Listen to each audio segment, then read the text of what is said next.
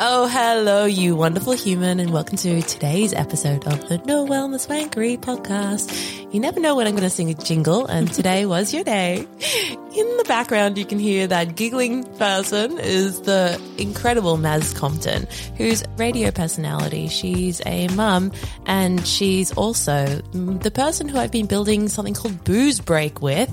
And we wanted to talk about your experience with booze, why you gave it the middle finger a few years ago. So welcome to the show, Maz. Thank you, Lindy. I thought you were going to call me your bestie for a sec because I feel like we've spent so much quality time together curating an amazing program that I'm so proud of.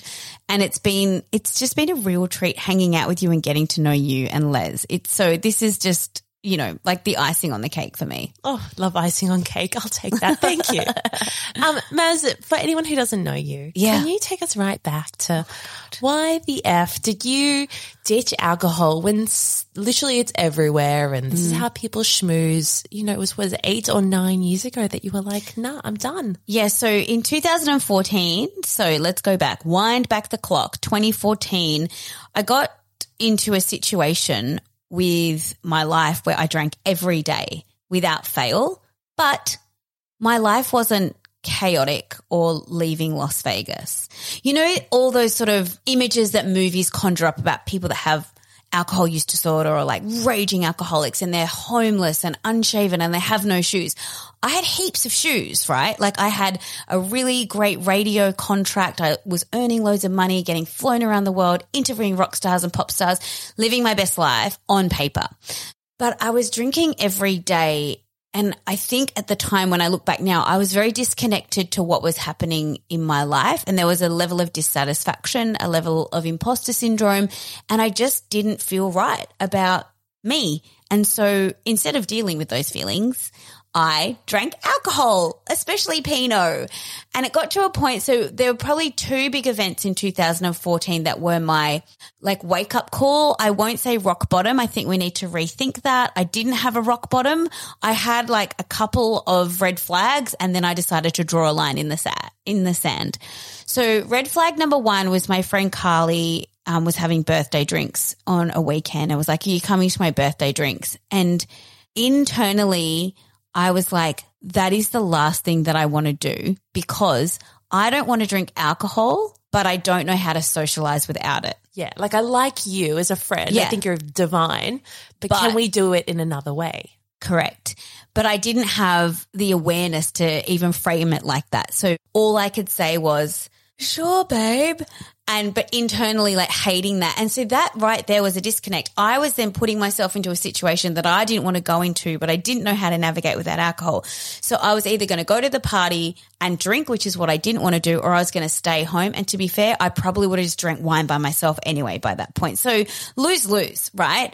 So this sort of started my sober curiosity. This was when I was like, why do I drink? Why can't I get through a week without booze? Or I could get through maybe 2 or 3 days, but then something would happen that would make me drink, whether it was Jerry in accounts or whether it was a bad day or a good day or I had a win or whatever. There was always a reason to drink alcohol and I didn't want to do it anymore, right? So this sort of conflict, this internal conflict became really apparent. So fast forward from Carly's birthday to September 2014, and really tragically and very unexpectedly, my manager, Mark Byrne, passed away. And I got a phone call to say that he had died, and I'd never felt anguish before, but I felt like someone had taken my legs out from under me when that happened. He was not just a manager. He was my best friend. He was like a bit of a fill-in dad. There's a whole dad backstory on me. And it was just like I was so broken and so lost in this moment. And what do you think I did? I went to the bottle shop and I got a bottle of wine and I drank myself silly because I didn't know how to process emotions. And that was the next moment that I was like, okay, Maz, whenever anything happens in your life, whether it's good or whether it's awful, the only way you know how to cope is to drink alcohol. there's got to be another way, because I was feeling like shit all the time. So I was waking up feeling like crap, going to work feeling like crap, and then drinking myself silly because I was feeling like crap. And I was just stuck in this cycle, and it was debilitating. But I was still going to work. I was still functioning. I was still friendly. I was still like, everything's good in my world. Da, da, da, da, da. But internally, like, not having a great time. So after Mark's funeral, I really landed on, like, it's like that echo from my mother that said, she used to say a lot of things that have stuck with me, but one of them was, if you keep doing the same thing and expect a different result, that's the definition of insanity. And I felt like I was going insane. So what I decided to do, and this wasn't helpful, so don't do this, but I Googled, am I an alcoholic?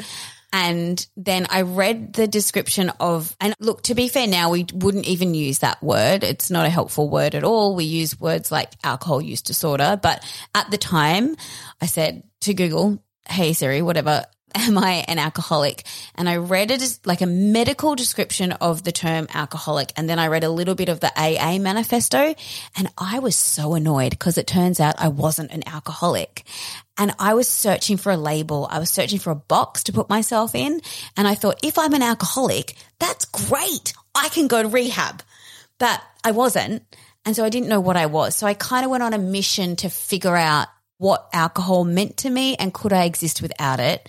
And after a few months of like ruminating on those thoughts, I landed on change the behavior.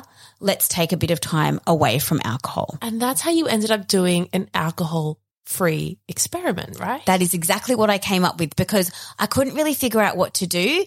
And so like knowing mum like yelling in my brain, change your behavior.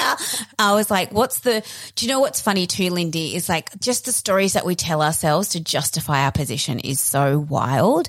And so I remember at one point I was like, okay, I've got to change my behavior. I'm going to be a vegan. I'm like, more food restriction. That's what I need. Food that's rules. probably not going to fix that whole drinking issue that you've come up with, Maz. And I was like, okay, I'm going to stop buying shoes. And I like came up with like 4 or 5 things that I thought the change of behavior would be enough.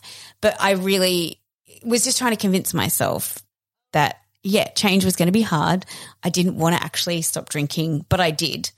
So eventually I got to a point where I was like, hey, Maz, why don't you stop drinking? That might fix the drinking problem you have. Let's give that a whirl. Just a side note on this whole kind of idea of, we can go through this phase of hating on ourselves and having really shitty self-esteem and going through a period of going, oh, like I just feel awful. I know something needs to change. And I think diets are so often positioned to us as like, this is going to fix you. Yeah. And you know, whether it's vegan or cutting out carbohydrates, because we see these glossy like transformations of someone who are like sad and depressed before, you know, they're always frowning in the before photo, and the after photo, they're like, I'm so happy, I'm thin, hooray. Yeah. And I think that that's all wrapped up in diet culture. And, you know, I'm not pro restrictive eating, but I do kind of think there's a difference between alcohol and food, which we can talk about a little bit later. But here you are experimenting without alcohol. Yeah. And what did people say? How did they react to you? Yeah, so this was really interesting. So going into what I decided to do, I was like, January 1's a great day because I've got plans New Year's Eve.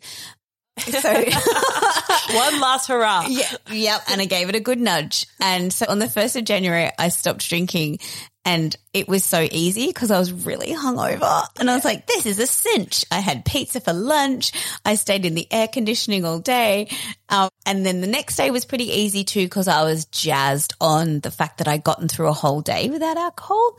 And then day 3 sucked, and day 4 sucked, and day 5 sucked. So you had to sit with the suck. I had to sit with the suck, and I'd never sat with the suck before, right? And that's, you know, I don't want people to go into, you know, a season away from alcohol thinking that it's going to be roses, because it's really challenging. We drink for a reason, right? And for me, it was because I couldn't feel my feelings. I was thinking my feelings. And so I was soothing, I was managing pain, and I had no other way to do it. Like alcohol became my multi-tool of coping. So I sat with the suck for a few days. But after I sat with the suck for a bit, I love that expression, by the way. I've just said it 20 times and it's awesome. It's yours now. You're Thank welcome. you. Thank you. It'll be on t-shirts soon, available on my website. No, I sat with those emotions and then I started to kind of work through some stuff and figure some stuff out about me and maybe why I had gotten to a point where alcohol had become my secret best friend. And I will be honest, I missed alcohol in that month because everything that I did in my life was attached to alcohol. So I had to change a few things. Like I changed a lot at once in a way. So I stopped drinking, but then drinking was such a part of my persona in media that I still had to go to sales events and parties and whatever and not be the person drinking. That was a big internal reframe. You were a host on MTV. Yeah, back in the day. Back in the day, right? So for you to kind of have to be this schmoozy personality, got to go meet celebs, be cool. And what have we learned to identify as being cool? Well, drinking alcohol, Sex in the City. Totally made me think that martinis with the girls was how I would be cool and have fun. Yeah. And what I found out is that it is possible to have fun without alcohol. Holy shit. But I wasn't sure, that was me rolling the dice, heading into that month without alcohol. I was like, oh dear Lord Jesus, what am I going to do with all of the time that I'm going to get back? And even though that's an exciting prospect, at the time it was really overwhelming. Firstly, because I realized how much time I was spending drinking. Yes. Like every single afternoon for hours. Entire weekends getting taken up by ordering drinks, drinking, recovering from drinking, and then you look back at the weekend going, what did I even do? And you forget everything. You forgot it all anyway. I forgot it all anyway. But I was looking down the barrel of like really big vacuous spaces in time. And I was like, what am I going to do? Turns out there's plenty of stuff to do other than drinking, guys. So who knew? Yeah, I know. And I've done them all now. Just to draw a parallel on this whole idea of using food as a coping mechanism and drinking for a coping mechanism, these two are so aligned. If anyone listening hasn't ever thought about them. So often we do emotional eating as a way of soothing ourselves. We might go, I've had a really shit day. I just need to go on the couch and I just need to eat whatever. And that's how I'm going to process through tough times. And we also celebrate with food. So sometimes you go, oh my goodness, it's such a win today. I'm going to go get myself a pastry or 6 and go home and celebrate on the couch. So it is one way for us to self-soothe, and alcohol is another way. So what we're doing with both of those things is we're saying, hey, what I'm feeling right now is too hard for me to process alone, and this is going to help me self-soothe. The issue is with alcohol, I mean, there's a few issues, but one of the issues is it really is that whole throwing gasoline onto our problem. So we kind of postpone that feeling. We have a momentary lull of going, oh, I feel a bit better, maybe a little blip of 10 minutes. And then as we start to get those withdrawal symptoms, serotonin, dopamine, a whole bunch of stuff starts to change. And it means that we actually go into a worse place. You come out of that hungover going, ugh, that did not soothe, that did not help. And so we stay stuck in this vicious cycle of needing to self-soothe with food and with alcohol. And there is such a parallel between how we use these things, which we talk about in a lot more detail in Booze Break. But I just wanted to point it out there. Great pointing out. Wholeheartedly agree with everything you say. Yeah. Can we talk a bit about your relationship with food and your body image? Yeah. Oh my gosh. Yes. Talk to me through, like, at the time when you were this like big celeb, you were a household name. For me growing up, I was like, I knew who Maz Compton was. I watched you on TV as like a kid going, she's super cool. How did it feel to be thrown in the limelight and people looking at you, assessing you? Did it impact your body image? 100%, and not in a great way. So this is something that I talk a little bit in my book about. I touch on it. I absolutely exercised because I hated my body. And when I got the job on MTV, the fact that I got it and I wasn't a model, as in, I'm 5'1", guys. I'm a pocket rocket. So I think one of the reasons that I got the job on MTV was because I was different, but it was really difficult to accept that I was the difference. So I think I punished my body because I didn't want to get any more different. And I don't know that the people who made these particular comments meant it in a way that would really impact me, but I've I had a stylist, complain that I was too big because I didn't fit into a sample size, and then basically cancel a photo shoot because they were like, she's too big. And so I had this narrative constantly that I wasn't good enough, but then I had this job that was saying, and all of these people that were saying that I was amazing and I was the girl next door. And, so I had this constant conflict and constant, like, really negative self-talk going on. And I feel like there is definitely a part of me that was in the very tiny back of my brain that was constantly going, just enjoy this, because one day they will figure it out and you'll just lose your job and they'll get someone hotter. And that was a real fear of mine. And then over the years, they hired this girl, Lindsay Rodriguez, who's still a very great friend of mine, and she was a model, but I feel like they pit us against each other. And so we had a really tough time because we were really great buddies, but they would send her on one assignment and then me on it was so cutthroat. And this was in my family fold of MTV family. And Lindsay and I have talked about this. She works at Kindred Official now, and she's a mom and she's got a cute bub, and we bonded over that, and she had me on her podcast, and we were able to actually really unpack some of that toxic behavior that some of the people who worked there had and the impact and effect that it had on us. But from a personal point of view, I grew up with a mum who was always drinking skim milk and skim everything and low-cal, and so that was just screamed into me. And I feel like I just got on that bandwagon of I'll do the lemon detox diet, I'll do this detox, I'll do the beetroot diet, I'll do the cabbage soup diet. I just did them all. But it sounds like your drinking was so correlated with this idea of this imposter syndrome of feeling like your body wasn't good enough, you weren't pretty enough, you weren't, what you thought they needed you to be. Totally. And so you drank as a way to self-soothe. Yeah, because those feelings were so real and so big, and I couldn't let that get in the way of the job that I had to do, right? It's such a big bloody deal. I mean, people who say something like, oh, worrying about your weight is just vanity. Come on, it's not a big deal. No, to a woman, we've been taught our entire lives that this is our very worth, that our essence of who we are only as good as how pretty we are. And that is conditioned into us from the day we are born, pretty much. And our mothers tell it to us, and the people around us tell it to us, and our magazines, and everyone feels it. And we're all controlled by this, so that when we're growing up, we never feel pretty enough. So there you were, the height of your career, everyone else looking up to you going, oh my goodness, this girl has it all. And you having this internal, I have not arrived, I am not good enough. Totally. And then you get older and you get to a point where you go, oh, I wish I could have looked the way I did back then. But you just know that you didn't like yourself back then either. And I think, it's so, Lindy, it's so layered. When you really start to open Pandora's box on it, it's just holy crap. What have I been through?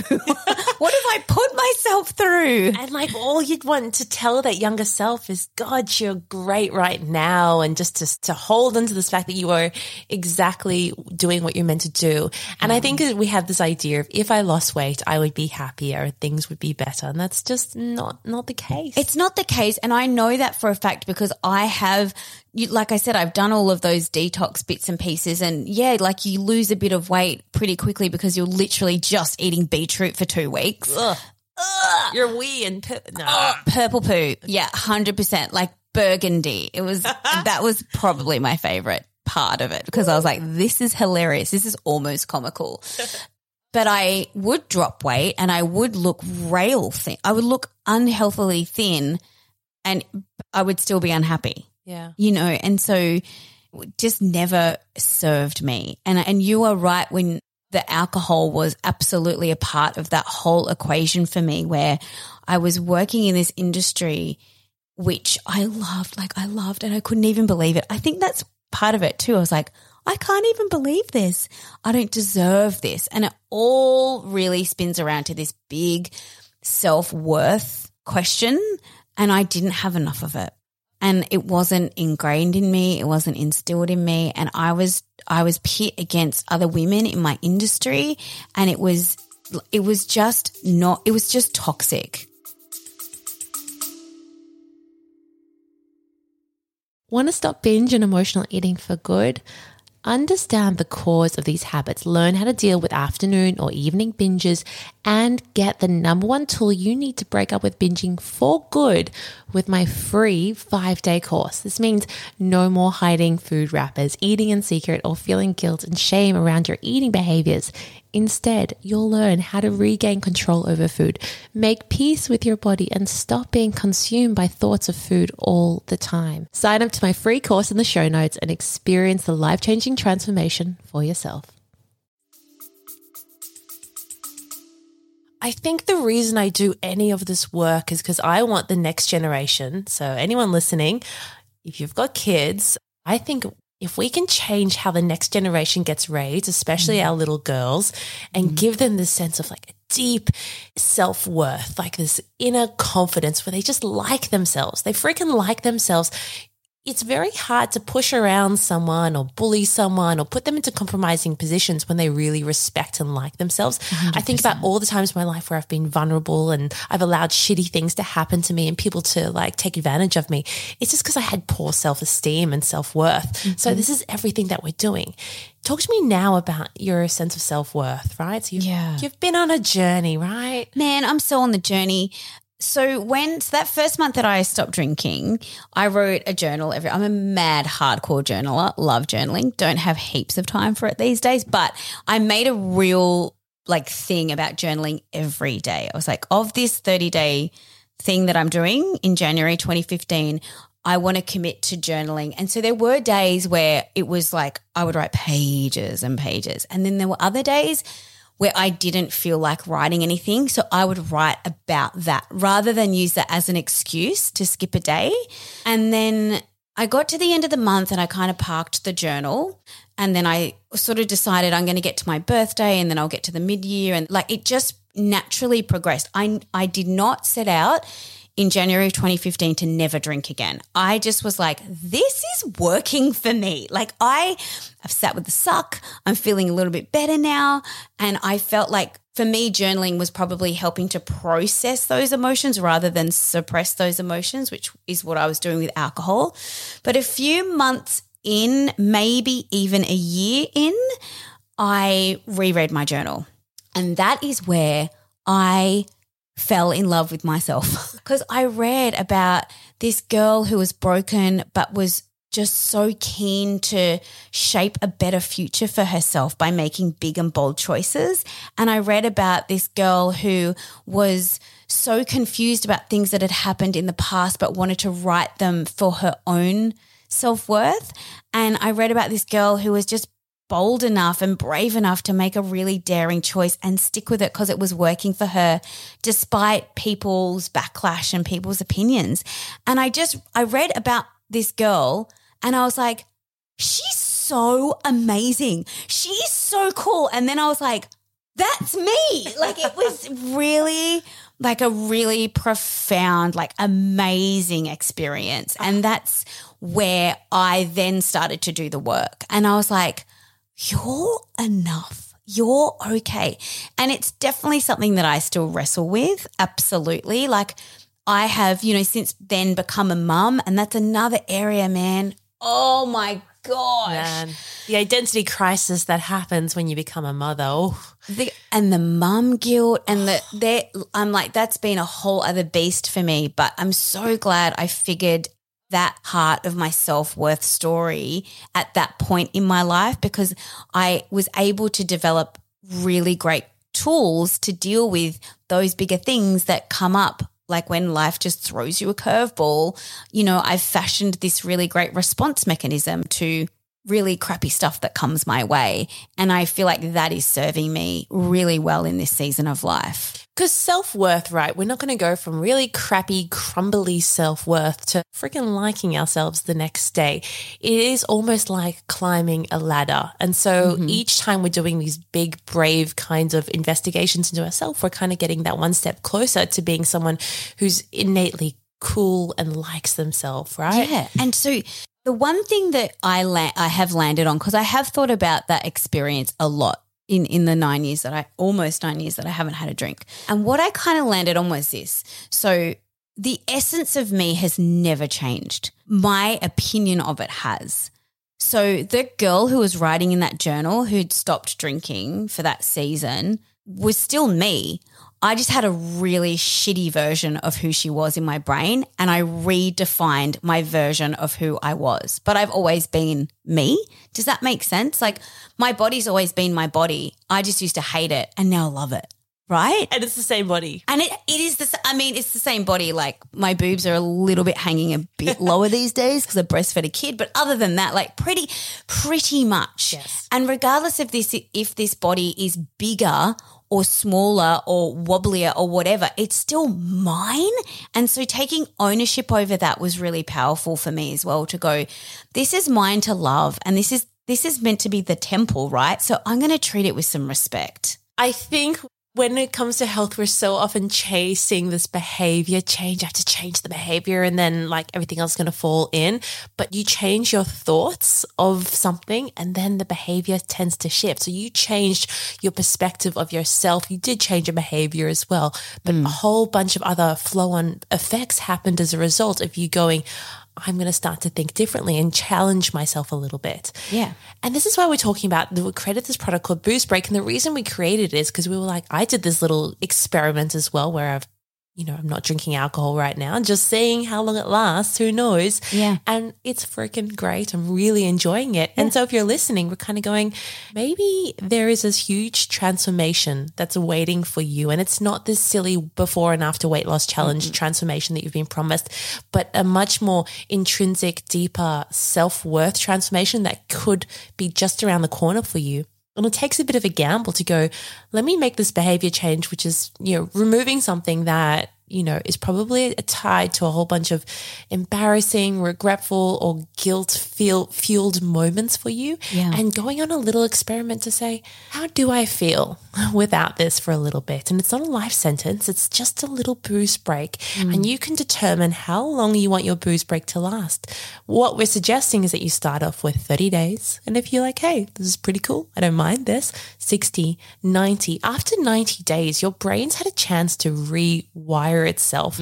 And one of the things that we talk about in Boost Break is this idea of how it impacts your impulse control centers, and you can actually be a whole lot more consistent when you find you're not drinking alcohol. Did you find that? Yes. So after the first 30 days, somewhere in around like day 22, 23, I legit woke up and I was like, did I take the pill from the Matrix? Because everything looked different. Everything, like it sounds a bit cheesy, but I swear I woke up because the sunlight hit me on the face and I opened my eyes and the sun was glistening off the trees and the birds were chirping a little louder. Like really, I was really spaced out. I was like, this feels really weird, but like beautiful and amazing. And what I realized was that's clarity. That was actually, this is how we're meant to see the world. This is how we're meant to exist in the space that we're in. And I was so aware, like my senses were all really heightened. And I was like, have I just been running on a 60% capacity for basically my entire adult life because I have been drinking and drinking has been dumbing me down and dulling down my senses. And I realized like, okay, if this is how I'm meant to see the world and exist in it, then this is where it's at. And that is why I think from there I was like, let's just keep going and see how we go. And I, again, like in that time, I never did a never. I wasn't like, I'm never drinking again. And I didn't demonize alcohol. I was like, I'm just better without it. So I'll just stick with the not having it and see how long that lasts. And it's been nearly 9 years. It's been a good experiment. Yeah. The experiment is still going strong, guys. This is what I'd like people to know as well, is like you don't have to wait until you have a problem with alcohol to stop drinking. For me, I was drinking maybe one standard drink a day and it still was having a big impact on my mood, on my anxiety, on my mental clarity, on, oh my goodness, so many things. And for you, it was also, you weren't ticking boxes of having alcohol use disorder and yet you still took this plunge and go, I'm going to try something different because I'm keen for a different outcome. Yeah. Now, if you are listening and going, oh, is a booze break right for me? I'd love you to give it a go. We were like, all right, how do we give you Booze Break for free? And so you can listen to the first episode of Booze Break totally for free and be like, what's this all about? Totally. Find out more about it. What you can do is go to myboozebreak.com and go check it out. Go get that freebie. It's also on the podcast. So as you're listening, if you scroll back a few episodes, you're going to find that it's right there waiting for you. So you can go ahead and start listening to it right now. I think a really great question that people can ask themselves if they're not sure, if they're like, well, Maz said she was drinking a bottle of wine a day and that sounds outrageous. And then other people might be like, Maz said she was drinking a bottle of wine a day and I drink 3. I think it's sometimes unhelpful to talk about amounts because at the end of the day, it doesn't matter how much. Matters is how it's impacting you. So whatever your relationship with alcohol is, the question is, are you cool with it? Are you cool with how alcohol is showing up in your world?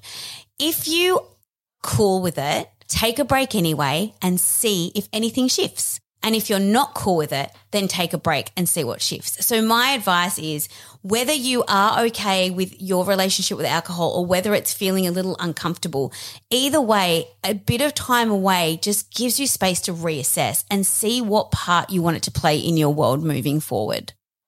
So we don't have to make huge commitments. We don't have to say we're never drinking again. We just got to give it a little bit of a trial to see how it goes. And of course, all your big questions will be answered in Booze Break. So things like, how do I stop drinking and then not end up binge drinking afterwards? How do I not turn to food for comfort if I'm reducing or pulling back from alcohol completely? Why is it that we can, create a restriction around alcohol, but we wouldn't do the same for food? Why are they being treated differently? I know it's all a bit nuanced and a bit crazy. We're answering all those questions in Booze Break. And if you're going, I'm not sure, am I someone who needs to do this? We also have a free quiz that you can give a go and go, what kind of drinker am I? Am I a social drinker, a binge drinker, or am I just totally cool and healthy with my relationship with alcohol already? What you can do is hop onto Instagram and you can send me a DM, write a comment under any of my posts that say booze quiz, and you can get that quiz and just start filling it out and get some results, get some clarity, do some internal work. I mean, that sounds like boring and unfun. Just ask yourself some simple questions. That's it. Maz, thank you so much for being on No Wellness Wankery. If anyone listening would like to go and check out Maz, you can follow her, Maz_Compton. Just Maz Compton. Just Maz Compton, no underscore. Just Maz Compton. Just Maz, she is the Maz Compton. One, the only Maz Compton on Instagram. I have a podcast called Last Drinks. It's bloody good. Please go listen to it. There's a ton of really great conversations with people who don't drink, and it's celebrities that you might know like Osha and David Campbell have shared their stories, and Yumi Steins, and then people who write in the sober space to just random people like Libby, who I used to do yoga with a few years ago. So if you're curious, that podcast is so good. And you're a book, you are now an author. I am. Yeah. And it's called Last Drinks, and I read it when I was on my recent holiday and I loved it. Thank you. Yeah. Thank you so much for coming on the podcast today. I'm so grateful. It's a pleasure. And thanks for being my Booze Break buddy. Oh, thank you.